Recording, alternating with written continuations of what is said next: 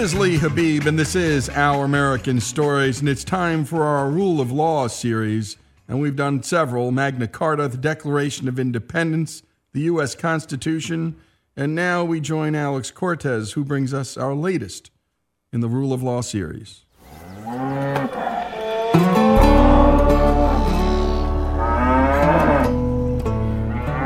I tell more people today that if a dairy farmer goes to a psychiatrist and lays on that bench and that psychiatrist asks him questions before you're done, he's going to want to commit you. Because there's got to be something wrong with you. To be clear, this Maryland dairy farmer, Randy Sowers, is, including himself, in that category too. There absolutely has to be something wrong with somebody that deals with what we deal with every day for no more than we get out of it. We bought these farms 3 years ago. I mean, it's just going to be a burden on me and my kids to get these farms paid for, and then if their kids, decide to stay in farming, one of these days they might, get some benefit from them. But right now the farms are costing us more than we can make off of them. There's farmers dropping over. I think the bank sent 10 notices out last week of foreclosures. We got a neighbor up here they foreclosed on in January. It's like land. You don't make farmers usually. I mean, farmers are born and raised, and they know what to do, and they have the heart to do it. I mean, most people, wouldn't even consider doing what we do, and it's 7 days a week. I mean, you don't get a break.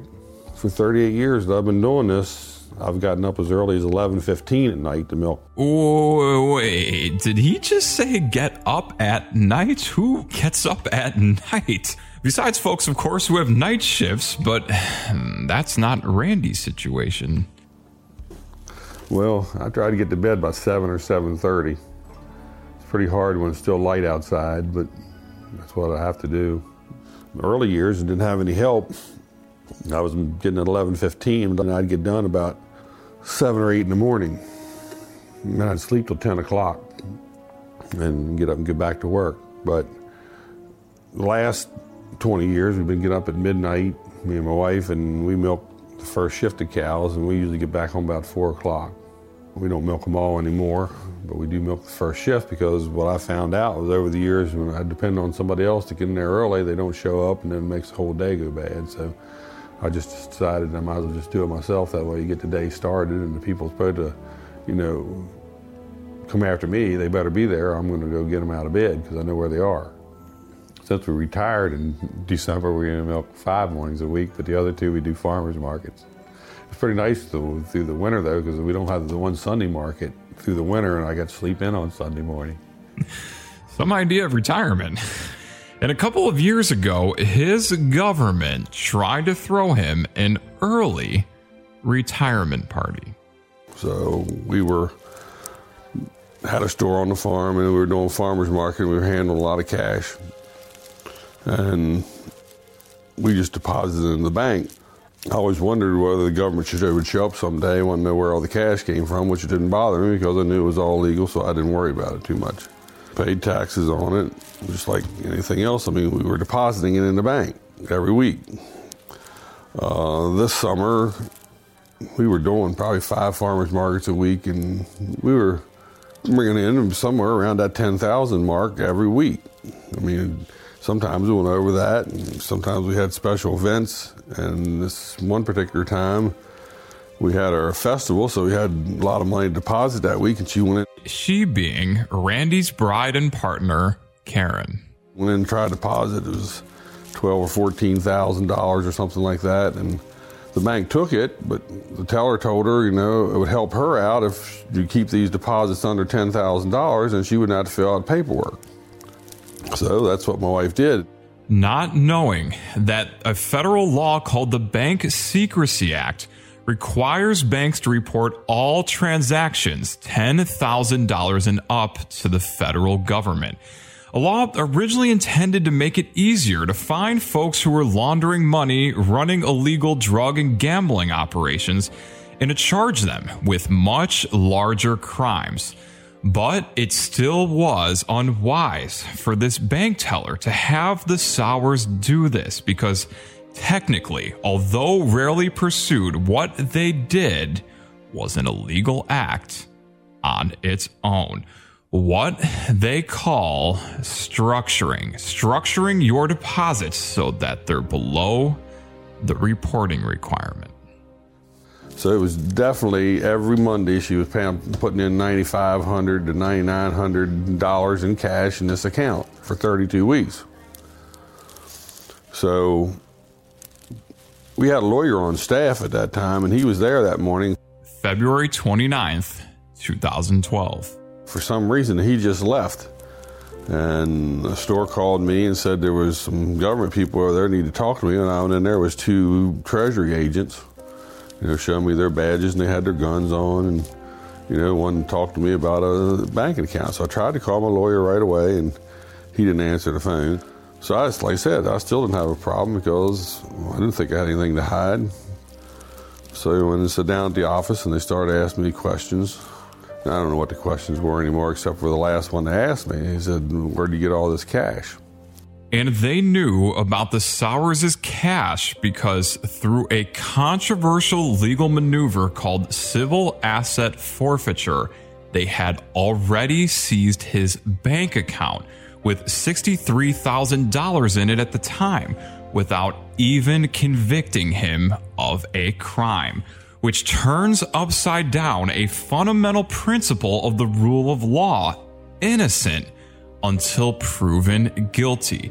Randy was made guilty before anything was proven. Although these IRS agents didn't tell Randy that they had seized his bank account yet, they still needed to trap him.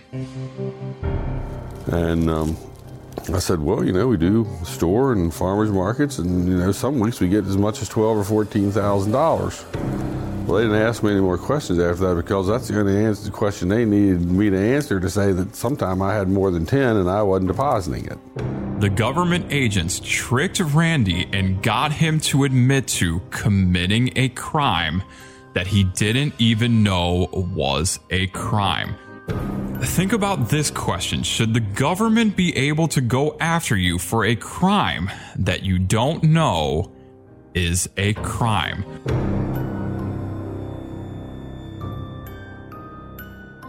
And when we come back, more of this remarkable story, Randy Sowers' story, here on Our American Stories.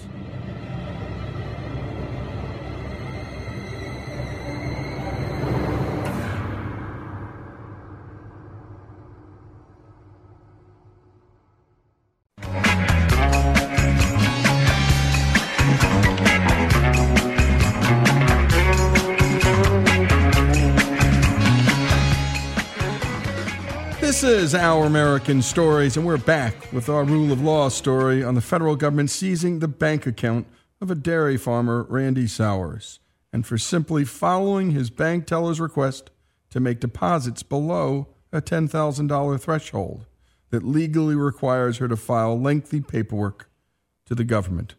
Let's pick up where we last left off.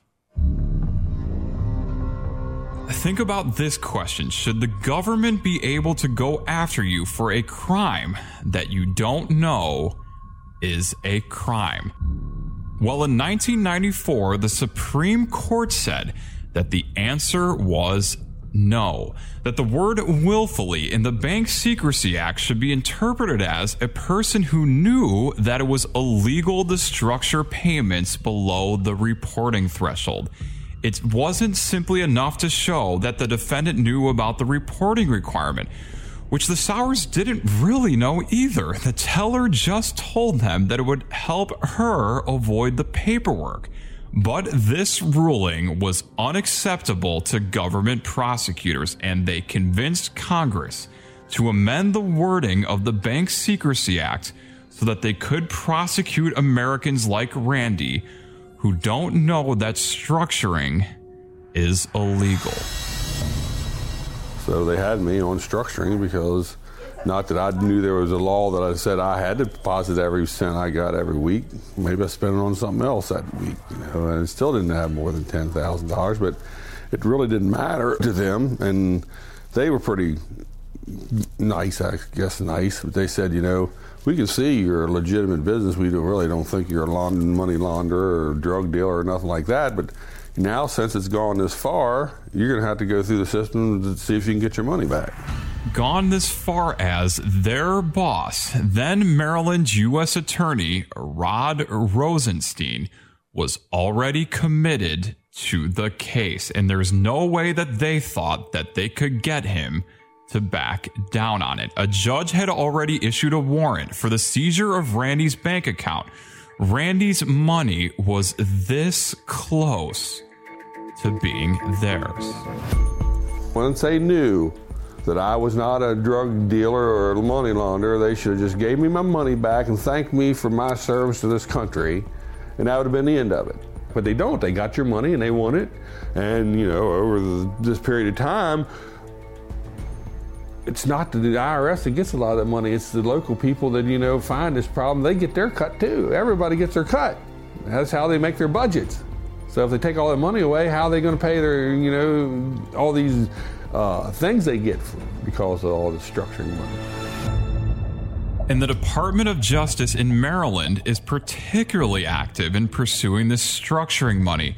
In the fiscal year 2011, Maryland brought 14 of the nation's 99 structuring cases, 14% of them, even though they only make up 1.8% of the nation's population. So supposedly, Maryland citizens are 8 times more likely to be committing crimes than the rest of us, or something else is going on. Rod Rosenstein is on the record as saying that anti-structuring efforts are, quote, an increasing area of emphasis for the Justice Department, and there has been an influx of resources to investigate it. Thus, I'd be disappointed if there wasn't an uptick in prosecution. So my lawyer called whoever the prosecutor was on the case. Rod Rosenstein actually was the Department of Justice in Maryland at the time. So I'd like to see him go to jail now. I'll go visit him. But he called him. One of Rod's deputies. He said, well, that's the way it goes. I mean, we'll negotiate and, we'll probably keep half that money. You might even be able to negotiate that down some, but, usually, we'll negotiate some kind of a deal. Treating it all too casually, like it's negotiating something at a garage sale, not $30,000 of a business's, a family's livelihood. So somehow, and I don't know how it all came down, but there was another lawyer that showed up, and he'd been, working on this structuring thing for a long time. But they all told me, to keep my mouth shut and not tell anybody about it. Well, I didn't call the newspapers, but when I went to farmers markets that weekend, everybody knew that the government stole my money. Everybody walked up the table, and they all know how my week goes. I told them the story. And they couldn't believe it. So it wasn't too long after that I got a call from the Baltimore City paper, and he was questioning me about, this, because he saw the docs come out of the federal court in Baltimore. And I said, I'd love to tell you this story, but my lawyer said until we get this thing settled, I better just not say nothing. But that's what the government wants everybody to do, say nothing, so they can steal your money and nobody knows what's going on. So he said, well, if that's the way you want to look at it, but I'm going to do this story and it don't look good on your part if I write from what the government says. So his government's allowed to speak about him, but they say that he's not allowed to respond? Because people already thought we'd done something wrong. I mean, everybody. Her parents thought we had done something wrong. I think my parents might have thought we had done something wrong. And so I told him the whole story. So when we got our settlement papers, we knew from the case on the Eastern Shore with the Taylor family, we knew what their settlement was, but my settlement was different. I was going to admit that I did something wrong in the settlement, and I wasn't going to do it. So when my lawyer called them, he said it was because your client went to the press. And he sent us an email that said it. Rosenstein's deputy, Stefan Casella, actually wrote an email that they were treated differently because, quote, Mr. Taylor did not give an interview to the press, admitting as clear as day that the government is acting according to a rule of vengeance, not according to the American promise of the rule of law. So he said it wasn't going to be any negotiating. You know, they were keeping close to $30,000 and there wasn't any negotiating now since I went to the press. If we would have fought them, they would have took the whole $360,000 that we deposited in that checking account that year. So that was another thing they were holding against us. They said, you can fight us, but you know, you're not going to win, and then we're going to want $360,000. This is what you call blackmail. Either pay us $30,000 or we're going to come after you for more, $360,000. And by the way, fighting us in court will cost you a lot more than $30,000, so you might as well just pay us right now.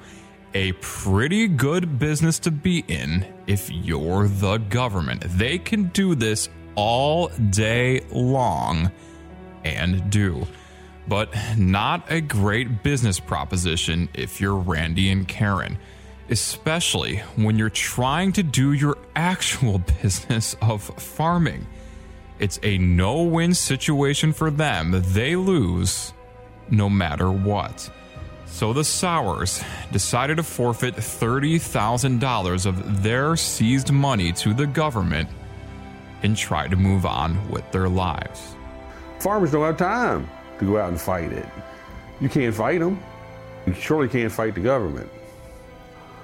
But in the meantime, Institute for Justice had been working on some of these cases, and my lawyer got me in contact with them, and they came out and we had a meeting about it. But since my case was already settled, they just really wasn't a whole lot they could do.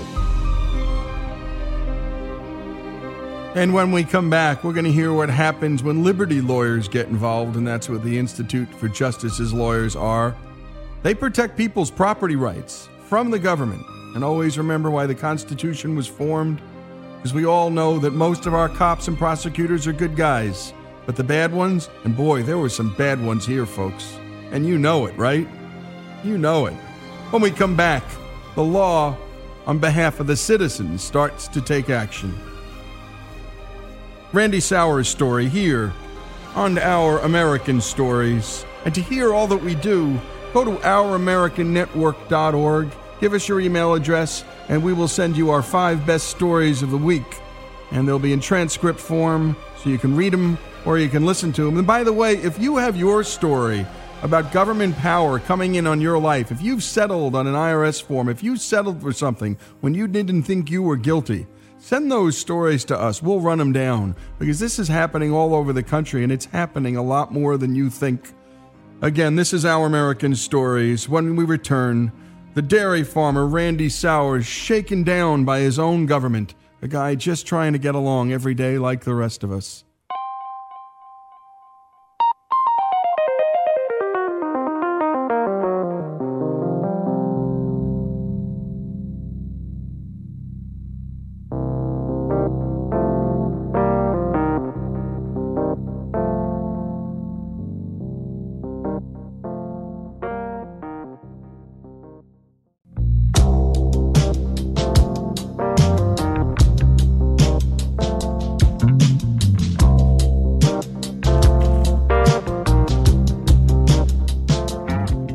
This is Lee Habib, and this is Our American Stories, and we're back with the final portion of our Rule of Law story on the federal government seizing over $30,000 of dairy farmer Randy Sowers' money for simply following his own bank teller's request to make deposits below a $10,000 threshold.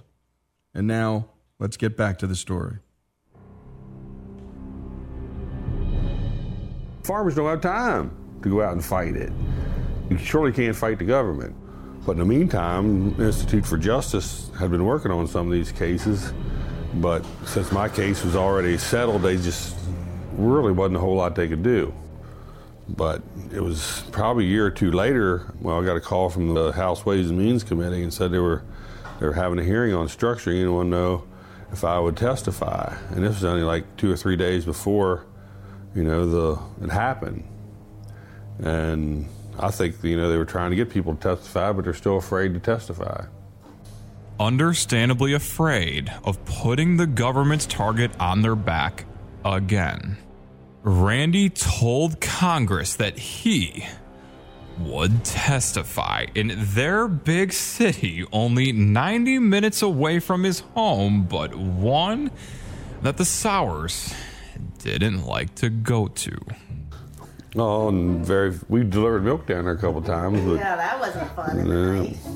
So what we do, we milk and then we get in the car and we go down to the Institute for Justice Arlington, Virginia. Office in Arlington, and we'd park and then sleep in the car for a couple hours so we didn't have to deal with the traffic.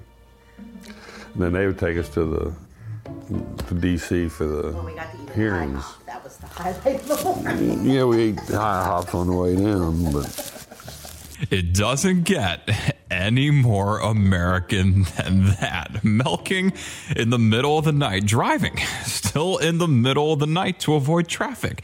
Then you got to make some time for IHOP, and then just a little bit of sleep in a parking lot while you don't shower before you testify before some congressmen who are in fancy suits and ties while you, in a checkered short-sleeved shirt, no suit, no jacket, no tie, you take on your government. So me and two other guys testified, and that was an eye-opening experience too. And all those congressmen and senators on that committee, I mean, they were beating that guy from the IRS, but he could take it and not ever answer a question. Just sit there like there was nothing, Well, it really wasn't me that did this, it was somebody else, but they just kept passing the buck. So Institute for Justice filed something to get our money back. They filed a petition for remission or mitigation, which are requests for the government to relieve them from a past judgment. Institute for Justice's petition was clear. No American should have their money taken from them just because they deposited it in so-called wrong amounts that they didn't know were wrong. And over 10 months passed without a single response from the government. So to ramp up pressure, the House Ways and Means Committee, in a bipartisan fashion, both Democrats and Republicans were outraged by this story, called back both Randy and the government to testify again. That second House Ways and Means Committee meeting, and they were demanding that guy from Justice and IRS to give us our money back. Like I said, they were sitting there like it was just water off their back. They didn't care. But behind the scenes, they did care. They were made to care. They were sweating the negative attention this brought them. Finally, we got our money back, and we were probably the first ones that's ever gotten their total amount back. I don't know. They said they apologized, but they never apologized to us for anything. 5 years. That's how long it took to get their money back. The Sowers' money could have been put to use making their business more money, hiring more workers, and paying their workers more. But the government doesn't pay a fine or interest to account for this fact. To account for the fact that because of inflation, the Sowers' $30,000 became less than $30,000, while the government was holding it for them. So, I believe in God. I am where I am today because God tells me what to do and I listen to him. And the reason why, I fight the government and nobody else will, there's two things in the Bible, because God says, no hand held against you will prosper.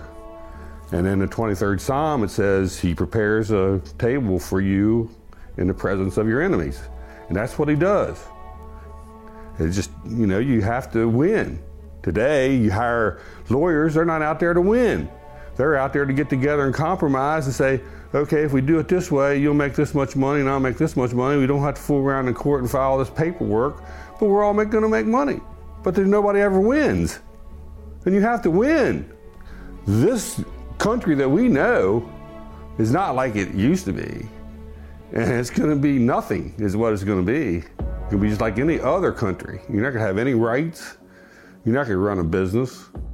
And that's why Randy is so grateful that the nonprofit Institute for Justice is there, fighting to win. For him and for the over 200 other citizens whom the government had their backs up against the wall and couldn't afford to fight them, until Institute for Justice took up their case at no cost to them and with no reward ever going to the nonprofit. Institute for Justice is a bunch of young lawyers that are concerned about this country. And I've met a good many of them, and they all have the same outlook. I mean, they're not out there to make a lot of money. I have no idea how much money they make. I don't care. All their money comes in donations from people that like what they see, and not people like me, because I don't have a lot of money to give them. I mean, people think I have a lot of money. I mean, so now I live in a big house. But, you know, the house came with the land we bought. You know, I didn't really want the house. It's too big. That's why I'm living there, just two of us, because nobody else wanted to live in it. But, you know, what people think about farmers is ridiculous, because they think you're rich because you got big machines. It costs a lot of money, and that's why you're not rich, because you got to have those machines to do what you do. And great work as always, Alex. And what a story. By the way, a major bank CEO confidentially told us that the government has essentially forced them into being their own private snooping army, with their compliance departments having to mine their customers' accounts for what the government might deem suspicious activity, giving them no choice but to report many innocent citizens like Randy Sowers to the government for investigation. The CEO said that this forced snooping sweeps up far more information than anything that the NSA did related to phone records, and yet has received almost zero attention. And that's what we're doing here in Our American Stories, bringing this story to your attention. There's also a big problem of selective prosecution here.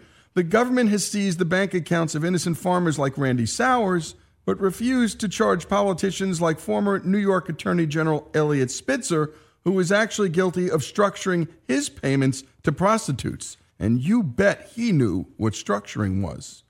There's bipartisan legislation out there, folks, and it's sponsored by Democrats like Congressman Sheila Jackson Lee and Republicans like Senator Ted Cruz. And that doesn't happen too often. So that's how bad this prosecutorial abuse is, folks. Of course, that would change the statute so that you can't be charged for a crime that you don't know is a crime. It's called mens rea, folks. It's the heart of criminal law. If you don't know a crime's a crime, you can't be charged with it. This is Lee Habib, Randy Sowers' story, and thank goodness for the Institute for Justice. Look them up, folks. Give them some money. They do great, great work protecting property rights for Randy, and maybe one day for people like you. Again, this is Our American Stories.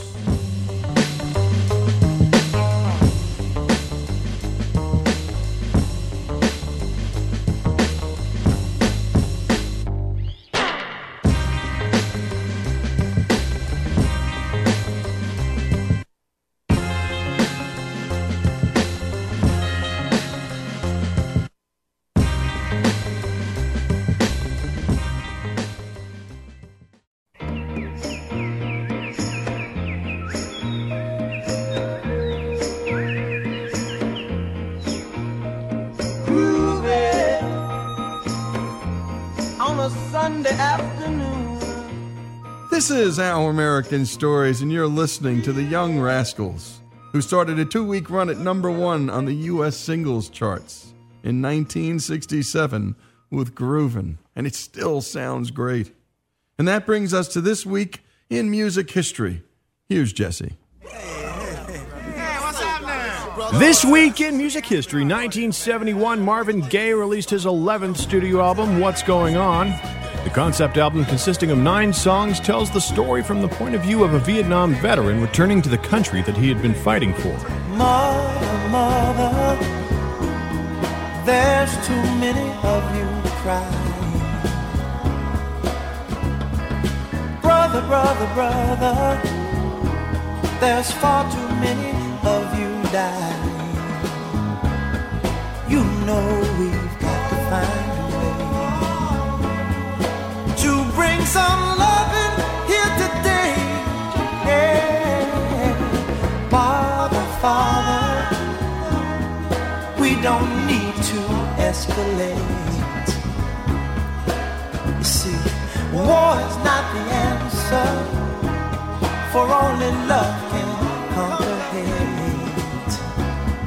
You know we've got to find a way to bring some loving here today. Oh, picket lines and picket signs, don't punish me with brutality. Talk to me so you can see what's going on.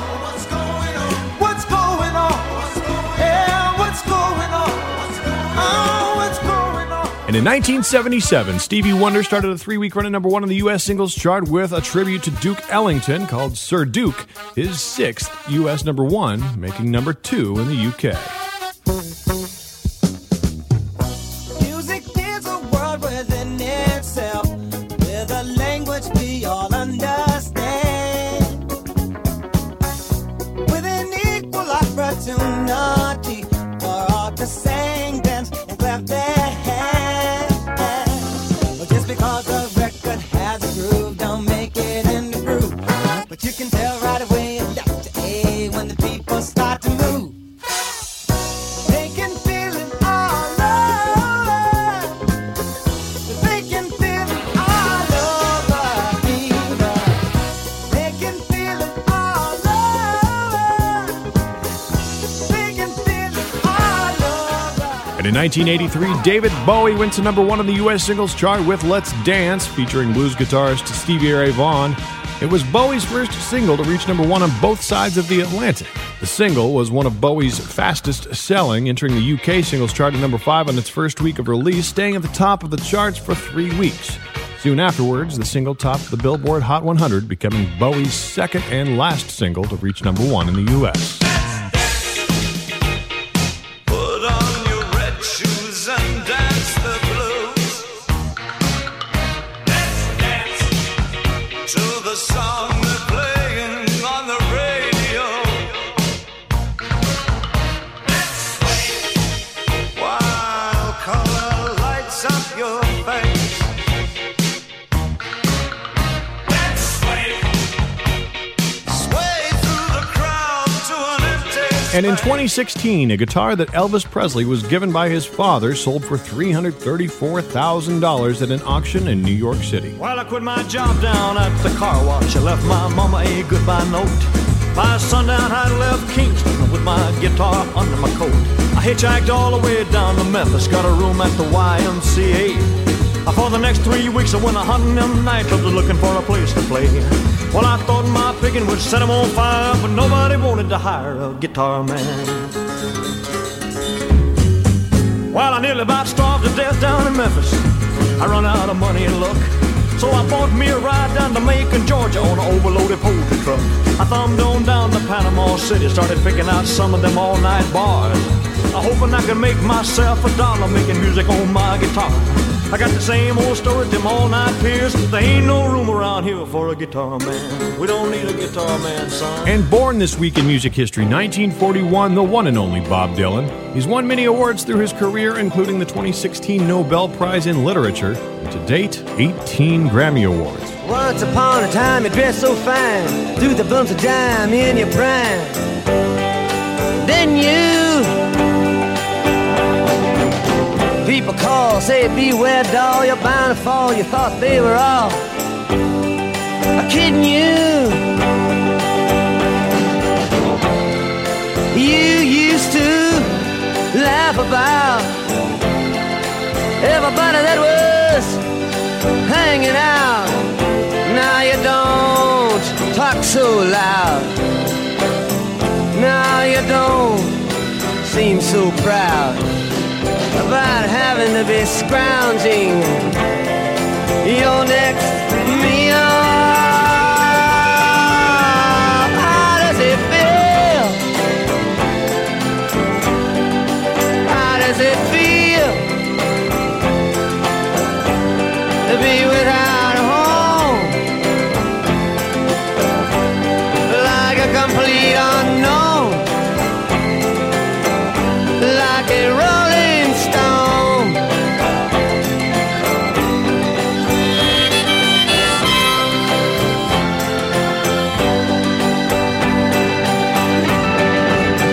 Oh, you've gone to the finest school, all right, Miss Lonely, but you know you only used to get juiced in it. Nobody's ever taught you how to live out on the street, and now you're gonna have to get used to it. You say you never compromise with a mystery tramp, but now you realize he's not selling any alibis as you stare into the vacuum of his eyes and say, do you want to make a deal? How does it feel? How does it feel to be on your own with no direction home, a complete unknown, like a rolling stone?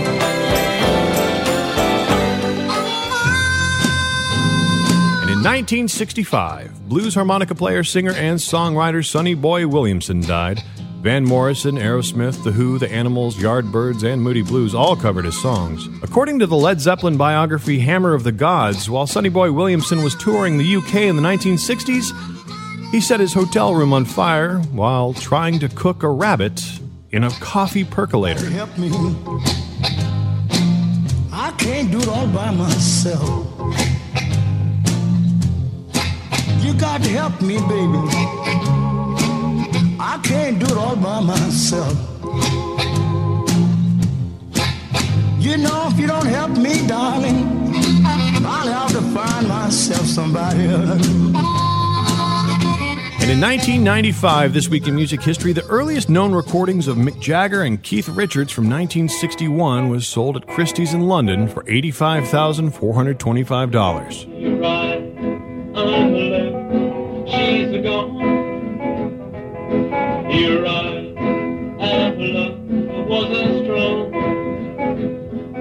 She's gone, I know that way, but now I just don't care, 'cause now I'm falling for you. Just 5 years after this recording, in 1966, the Rolling Stones were at number one on both the US and UK singles charts with Paint It Black. And that is This Week in Music History. For Our American Stories, I'm Jesse Edwards. I see a red door and I want it painted black. No colors anymore, I want them to turn black. I see those girls walk by dressed in their summer clothes. I have to turn my head until my darkness goes. I see a line of cars and they are painted black, with flowers and my love both never to come back. I see people turn their heads and quickly look away. Like a newborn baby, it just happens every day. I look inside myself and see my heart is black. I see my red door, I must have it painted black. Maybe then I'll fade away and not have to face the facts. It's not easy facing up when your whole world is black. No more will my green seagull turn a deeper blue. I could not foresee this thing happening to you. If I look hard enough into the setting sun, my love will laugh with me before the morning comes. I see a I want it painted black. No colors anymore, I want them to turn black. I see the girls walk by dressed in their summer clothes. I have to turn my head until my darkness goes.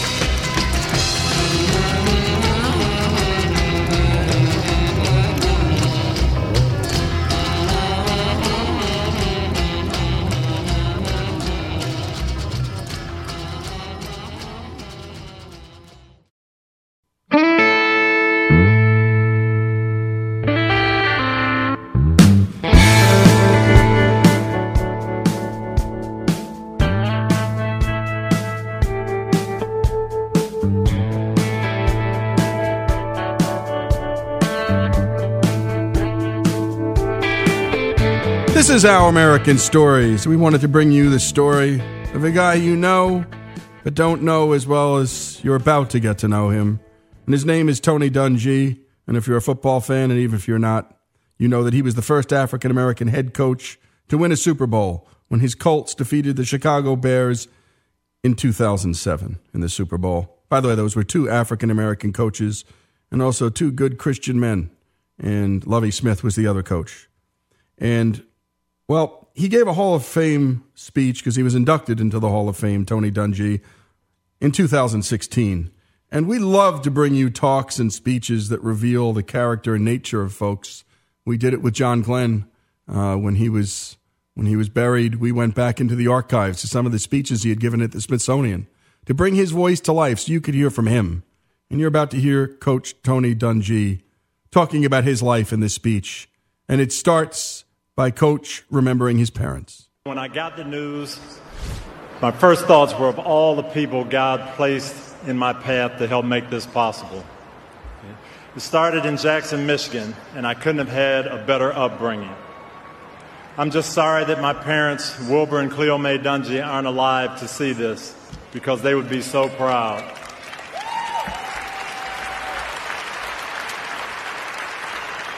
My dad always preached to us to set our goals high and to not complain about negative circumstances. Just look for a way to make things better. My mom taught us that as a Christian, your character, your integrity, and how you honored God were so much more important than your job title. One of her favorite Bible verses was Matthew 16:26. What would it profit a man to gain the whole world and forfeit his soul? And I know that she's happy to know that her son never forgot that verse. Wilbur and Clea Mae. Wilbur and Clea Mae, the parents. First thing, Tony Dungy thanks. And then he thanked his coaches. Had a lot of excellent coaches growing up in all sports, but I really have to thank my high school football coach, Dave Driscoll. I came to him as a 14-year-old who felt like I knew it all. And Coach Driscoll helped me become a good player, but more than that, he helped me become a leader. He taught me how to think the game.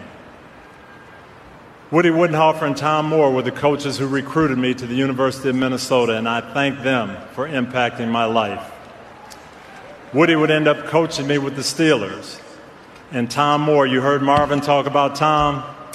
Well, Tom rode with me on the very first plane ride I ever took, my recruiting trip to Minnesota, when I was scared to get on the plane.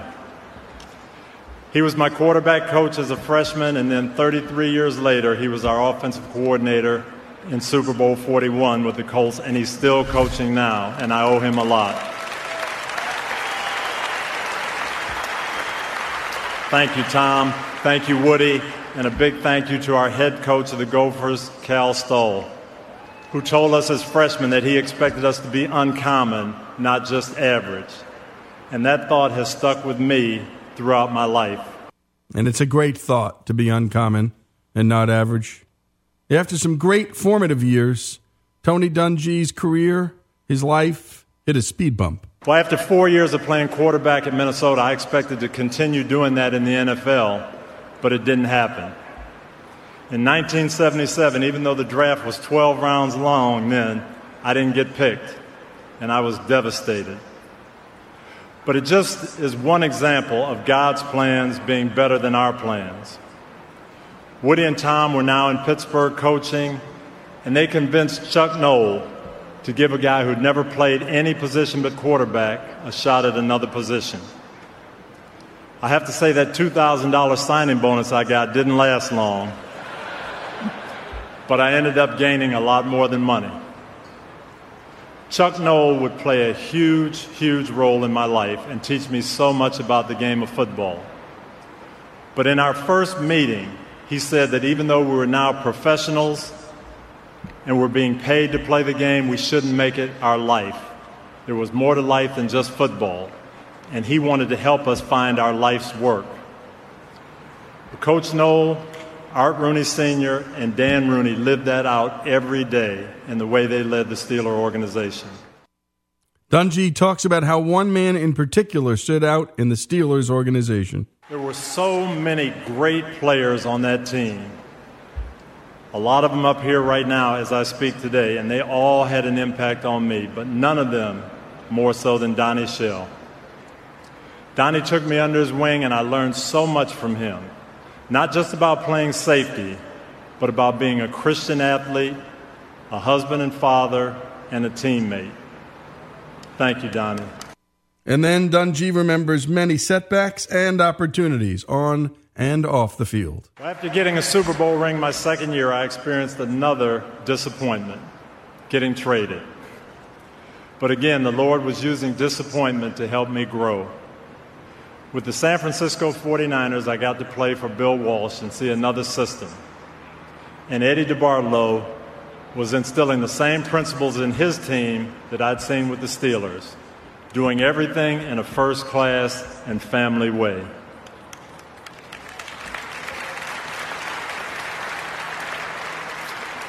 Well, my playing career only lasted one more year, and suddenly, at 25 years old, I was looking for a real job.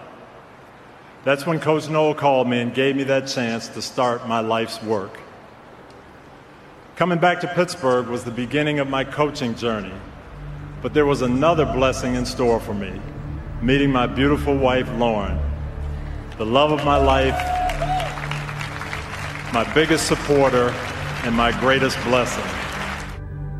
And when we come back, it's almost a biography listening to this speech, and that's why we love to play him. In his words, and you hear him referring to his Lord, and when we do and when we can, we focus on people's faith. And when it's not there, that's fine too, but we don't leave it out when it is there. This is Lee Habib. This is Our American Stories. Tony Dungy's Hall of Fame speech. A day in the life, a glimpse into the man who was the first African American to ever win a Super Bowl. More on Tony Dungy from Tony Dungy. This is Lee Habib. This is Our American Stories.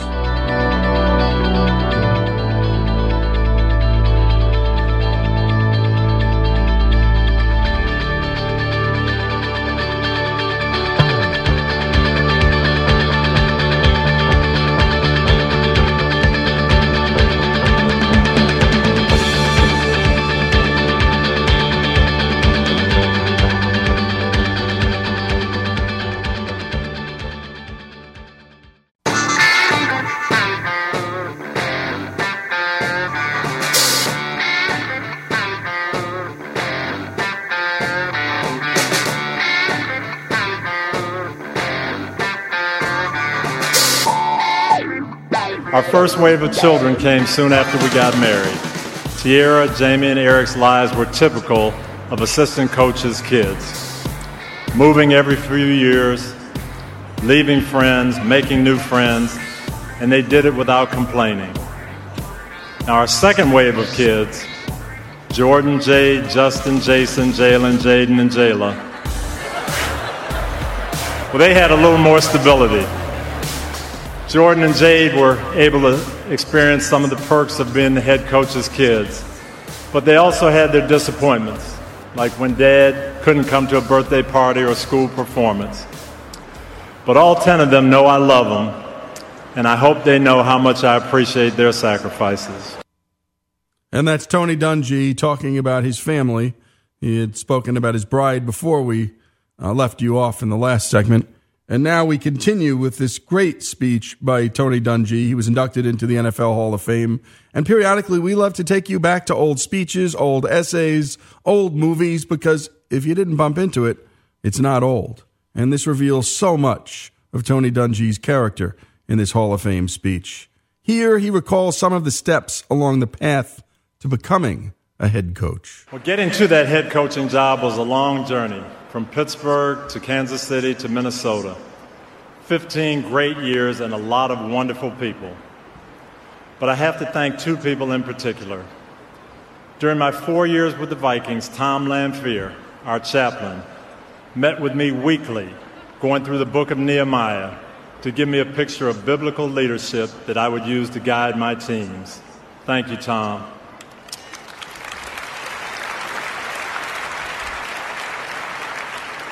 And Denny Green. Denny went out of his way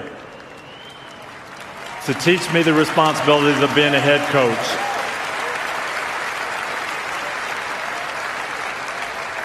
Taught me about things on and off the field. He did it because he wanted to see me become a head coach, and he wanted me to be prepared and be ready when that opportunity came. And I love him for that. But as much as I appreciate that, the thing I'm most grateful to Denny for is that he made sure his assistant coaches had quality time with our families. He let my boys come to camp and be around their dad. He made sure we were able to be husbands and fathers as well as coaches. And just as Coach Noel had done, Denny showed me that you could win doing it that way.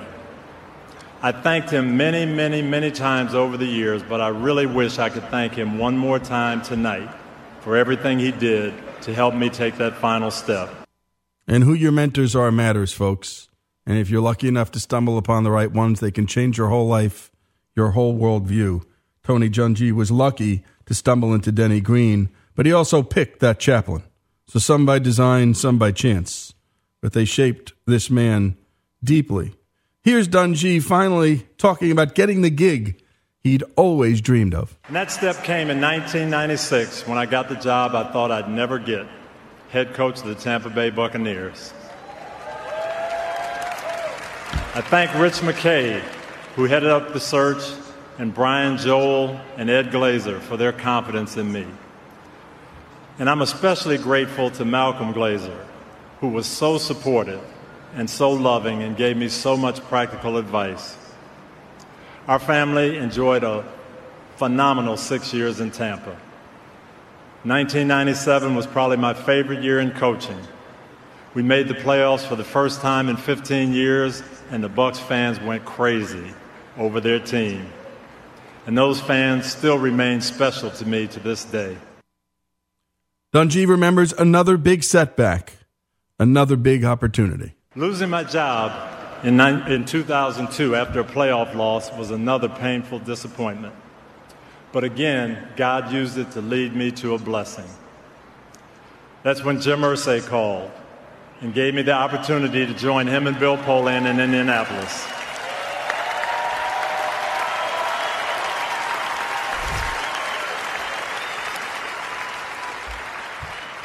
Like Rich McKay, Bill had an exceptional eye for talent, and he built a tremendous football team. We had a lot of fun over the next 7 years, highlighted by that Super Bowl 41 victory. But I'll tell you, the most satisfying part was doing what Jim talked about in that first phone conversation, connecting with our community and making the Colts an integral part of the Indianapolis landscape. I'd like to thank you big time, Jim and Bill, and the Colts fans. Okay? You made us feel like native Hoosiers, and our family loves you. And Dungy then went on to thank many other people, the assistant coaches, the staff, the players, and one player in particular, Peyton Manning. But the biggest reason I'm here tonight is the people I was able to work with during my 13 years as a head coach. I had fantastic assistant coaches in Tampa and Indianapolis, and some awesome staff people. I wish I had time to recognize them individually because they were the big reason why we were successful. And you don't win in the NFL without players, And was I ever blessed with players? Again, I'm not going to recognize them all individually, but so many of them are here tonight, and I'm going to ask them to stand while I talk about them. There's a bunch up here on this podium I'd like to stand, guys who played for me. There's some in my section. They're in Marvin's section. If you played for me, I'd love for you to stand up so I could recognize you.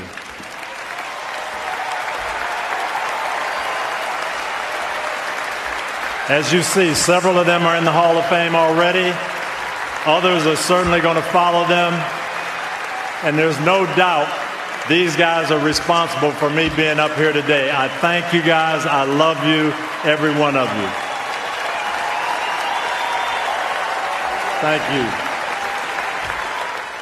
And some guys pretend to not take the credit, and other guys don't want the credit.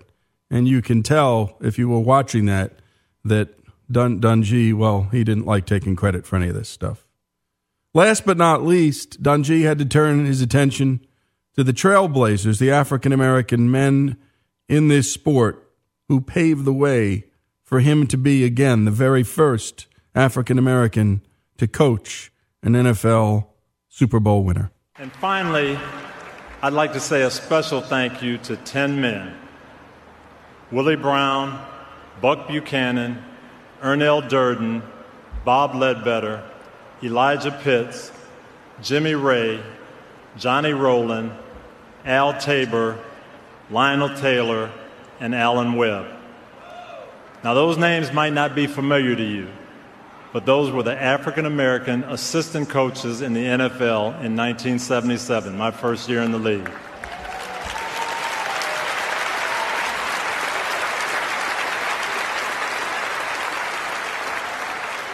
It was a small group of men, just 10 of them, if you can believe that, 10 African-American assistant coaches in the entire NFL.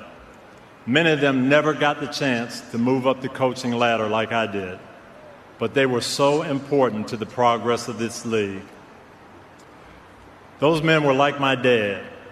They didn't complain about the lack of opportunities. They found ways to make the situation better. They were role models and mentors for me and my generation of young African-American players like Ray Rhodes, Terry Robisky, and Herm Edwards. We were in the 80s trying to decide whether we could make coaching a career or not. Without those 10 coaches laying the groundwork, the league would not have the 200-plus minority assistant coaches it has today.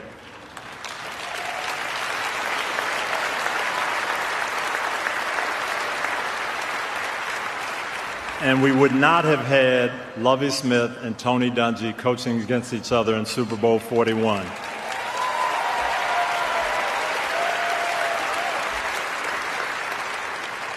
So tonight, as I join Fritz Pollard as the second African-American coach in the Hall of Fame, I feel like I'm representing those 10 men and all the African-American coaches who came before me and paved the way. And I thank them very, very much. And there you have it, Tony Dungy's speech. We're going to play this last clip now. Here is how he closed things out in camp. The Lord has truly led me on a wonderful journey through 31 years in the NFL, through some temporary disappointments to some incredible joys. I cherish every single relationship that I was able to make over those 31 years, and I'll always be grateful to the National Football League for giving me my life's work. Thank you, and God bless. Don't complain. Make the situation better. His mom and dad told that to him. These 10 great African-American assistant coaches, and again, there were only 10 when he came into the league. There are now 200 plus. America still trying and working hard to overcome its original sin, and working hard it is. This is Lee Habib, and this is Our American Stories.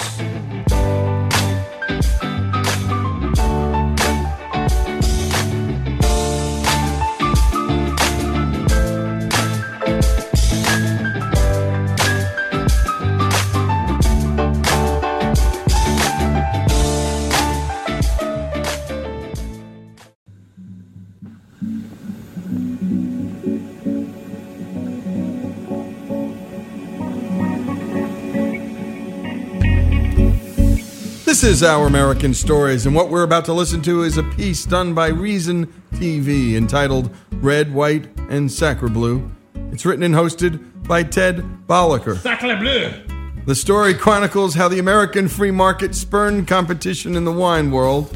America, which was once known for having the type of wine that goes good with a hamburger, ended up, to the amazement of the world and especially the French, surpassing all of their competition. Let's take a listen. France has long ruled the world of wine. Sure, since at least the mid-20th century, the U.S. has tried to match the sophistication of French wines, but it's been a tough sell. Say hello to Gallo wine. When wine elves failed to convey sophistication, American winemakers turned to classy British actors. I like the unusual flavor of Thunderbird wine. If you don't recognize the Thunderbird label, it's because the bottle is usually covered with a brown paper bag. This champagne doesn't come from France. Even the legendary Orson Welles couldn't close the gap with the French. Take two. Ah, the French. These boozy outtakes confirmed that Yankee wines were good for just one thing. Ah, the French. Getting blitzed. Get rippled. American wines deserve to be paired with food of equal sophistication, says French wine expert Jean-Noël Formeau. Something like the hamburger. Because the hamburger is not a sophisticated dish in the sense of cooking.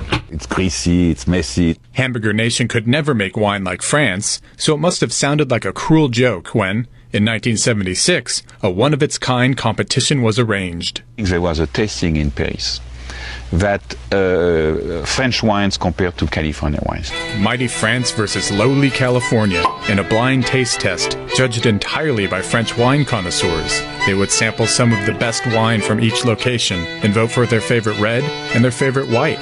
Formeau says the French were confident, even arrogant.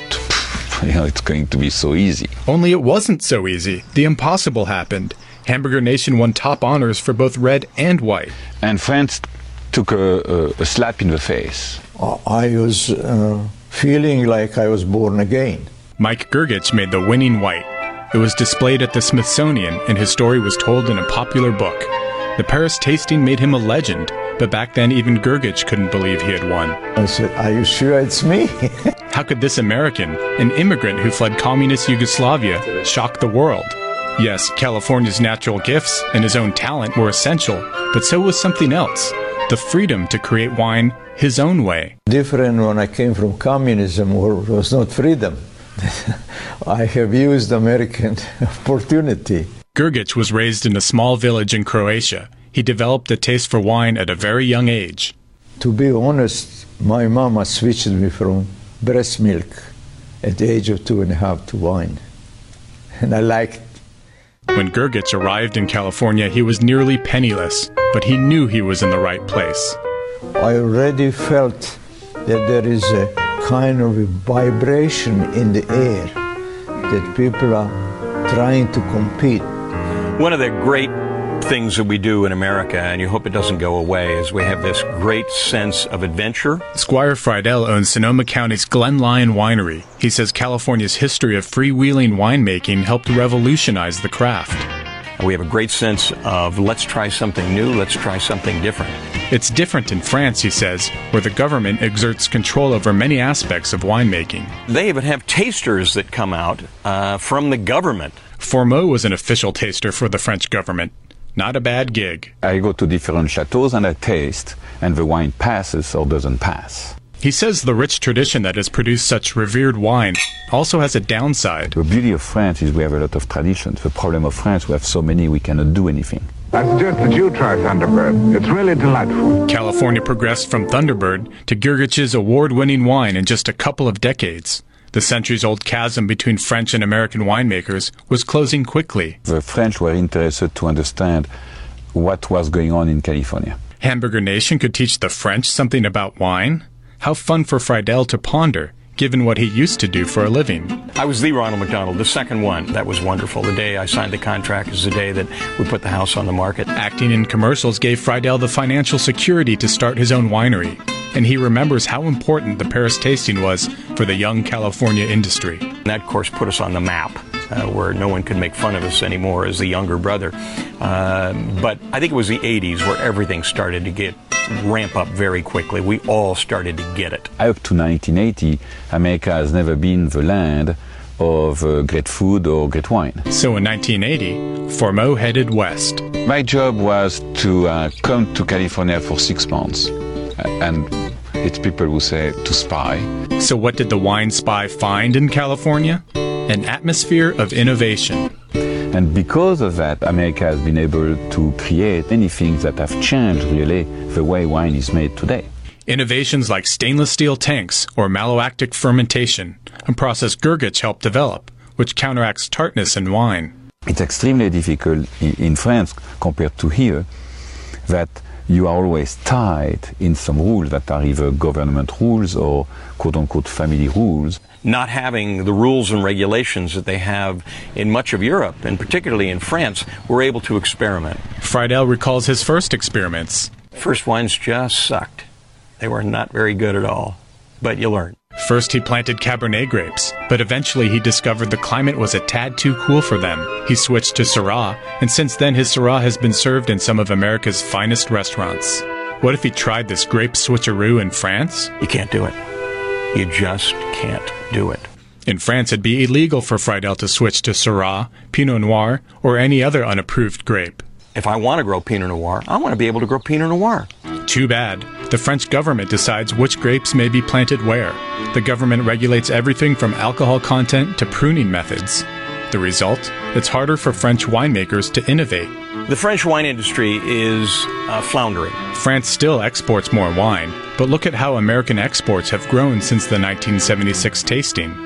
The U.S. and other New World winemakers are gaining market share and challenging French dominance. I think France has been lost a little bit for a while. Formeau grew weary of French rules and traditions. I don't like that weight of tradition, but on the top of that, they don't like people like me who come with new ideas. It doesn't go with the establishment. What was supposed to be a 6-month reconnaissance mission has turned into nearly 30 years in a new land. Formeau quit his job as an official taster for the French government, and as co-founder of Chateau Potel, he's now a celebrated wine entrepreneur in California. Here I felt free and I could be successful, and that's why I've been doing here what I couldn't done in France. But don't forget about France. Formeau says global competition has forced French winemakers to step up their game, and that means better wine for all of us.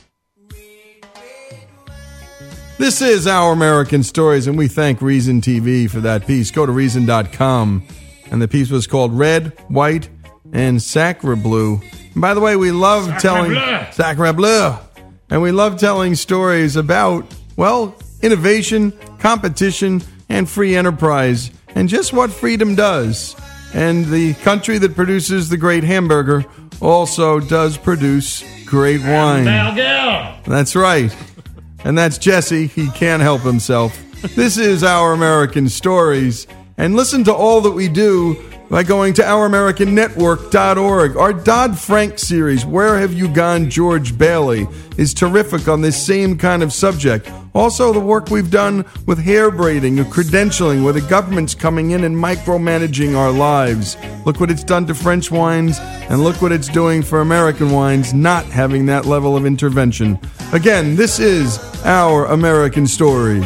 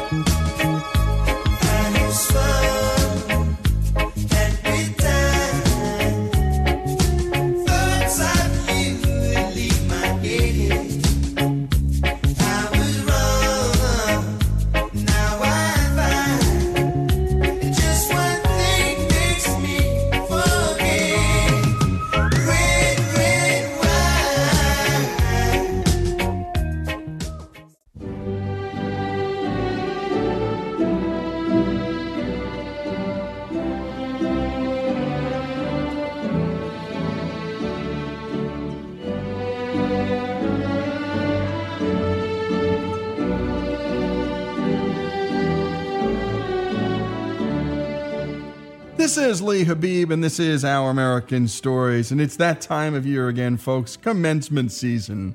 What a great time to celebrate folks finishing up high school, college, our young people, closing one door, opening up another.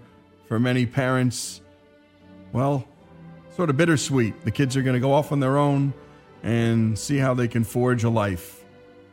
And we love covering graduation speeches. Steve Jobs, Will Ferrell, Conan O'Brien, Denzel Washington, Admiral William McRavens at the University of Texas was one of our favorites. We have a couple of real turkeys, too, which you'll want to hear. We play them every year throughout graduation season. And right now, one of our favorites. This speech was given by Fred Rogers at Dartmouth College in 2002. He didn't graduate from Dartmouth, but he attended for 2 years. He ended up graduating in 1948 from Rollins College with a B.S. in music in 1951. And here's Rogers starting off talking about how things have changed. What a privilege to be with you all. And since I've arrived here in Hanover, many people have greeted me by saying, it's a beautiful day in this neighborhood. I'm not sure if Jean Shaheen was even born yet, but very few people would have guessed that within 50 years, a woman would be governor of New Hampshire. Yes, when I was here, the first word of the alma mater was men. Men of Dartmouth, give a rouse. Well, now the first word is dear. Some things change for the better. Mr. Rogers goes on to share one of his favorite stories. Our world hangs like a magnificent jewel in the vastness of space.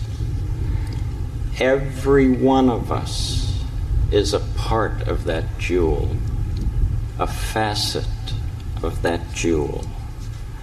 And in the perspective of infinity, our differences are infinitesimal. We are intimately related. May we never even pretend that we are not. Have you heard my favorite story that came from the Seattle Special Olympics? Well, for the 100-yard dash, there were 9 contestants, all of them so-called physically or mentally disabled.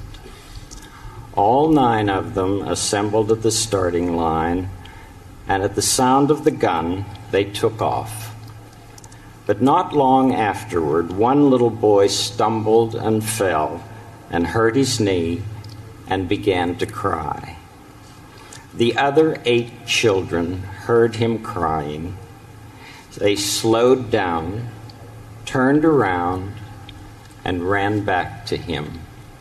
Every one of them ran back to him.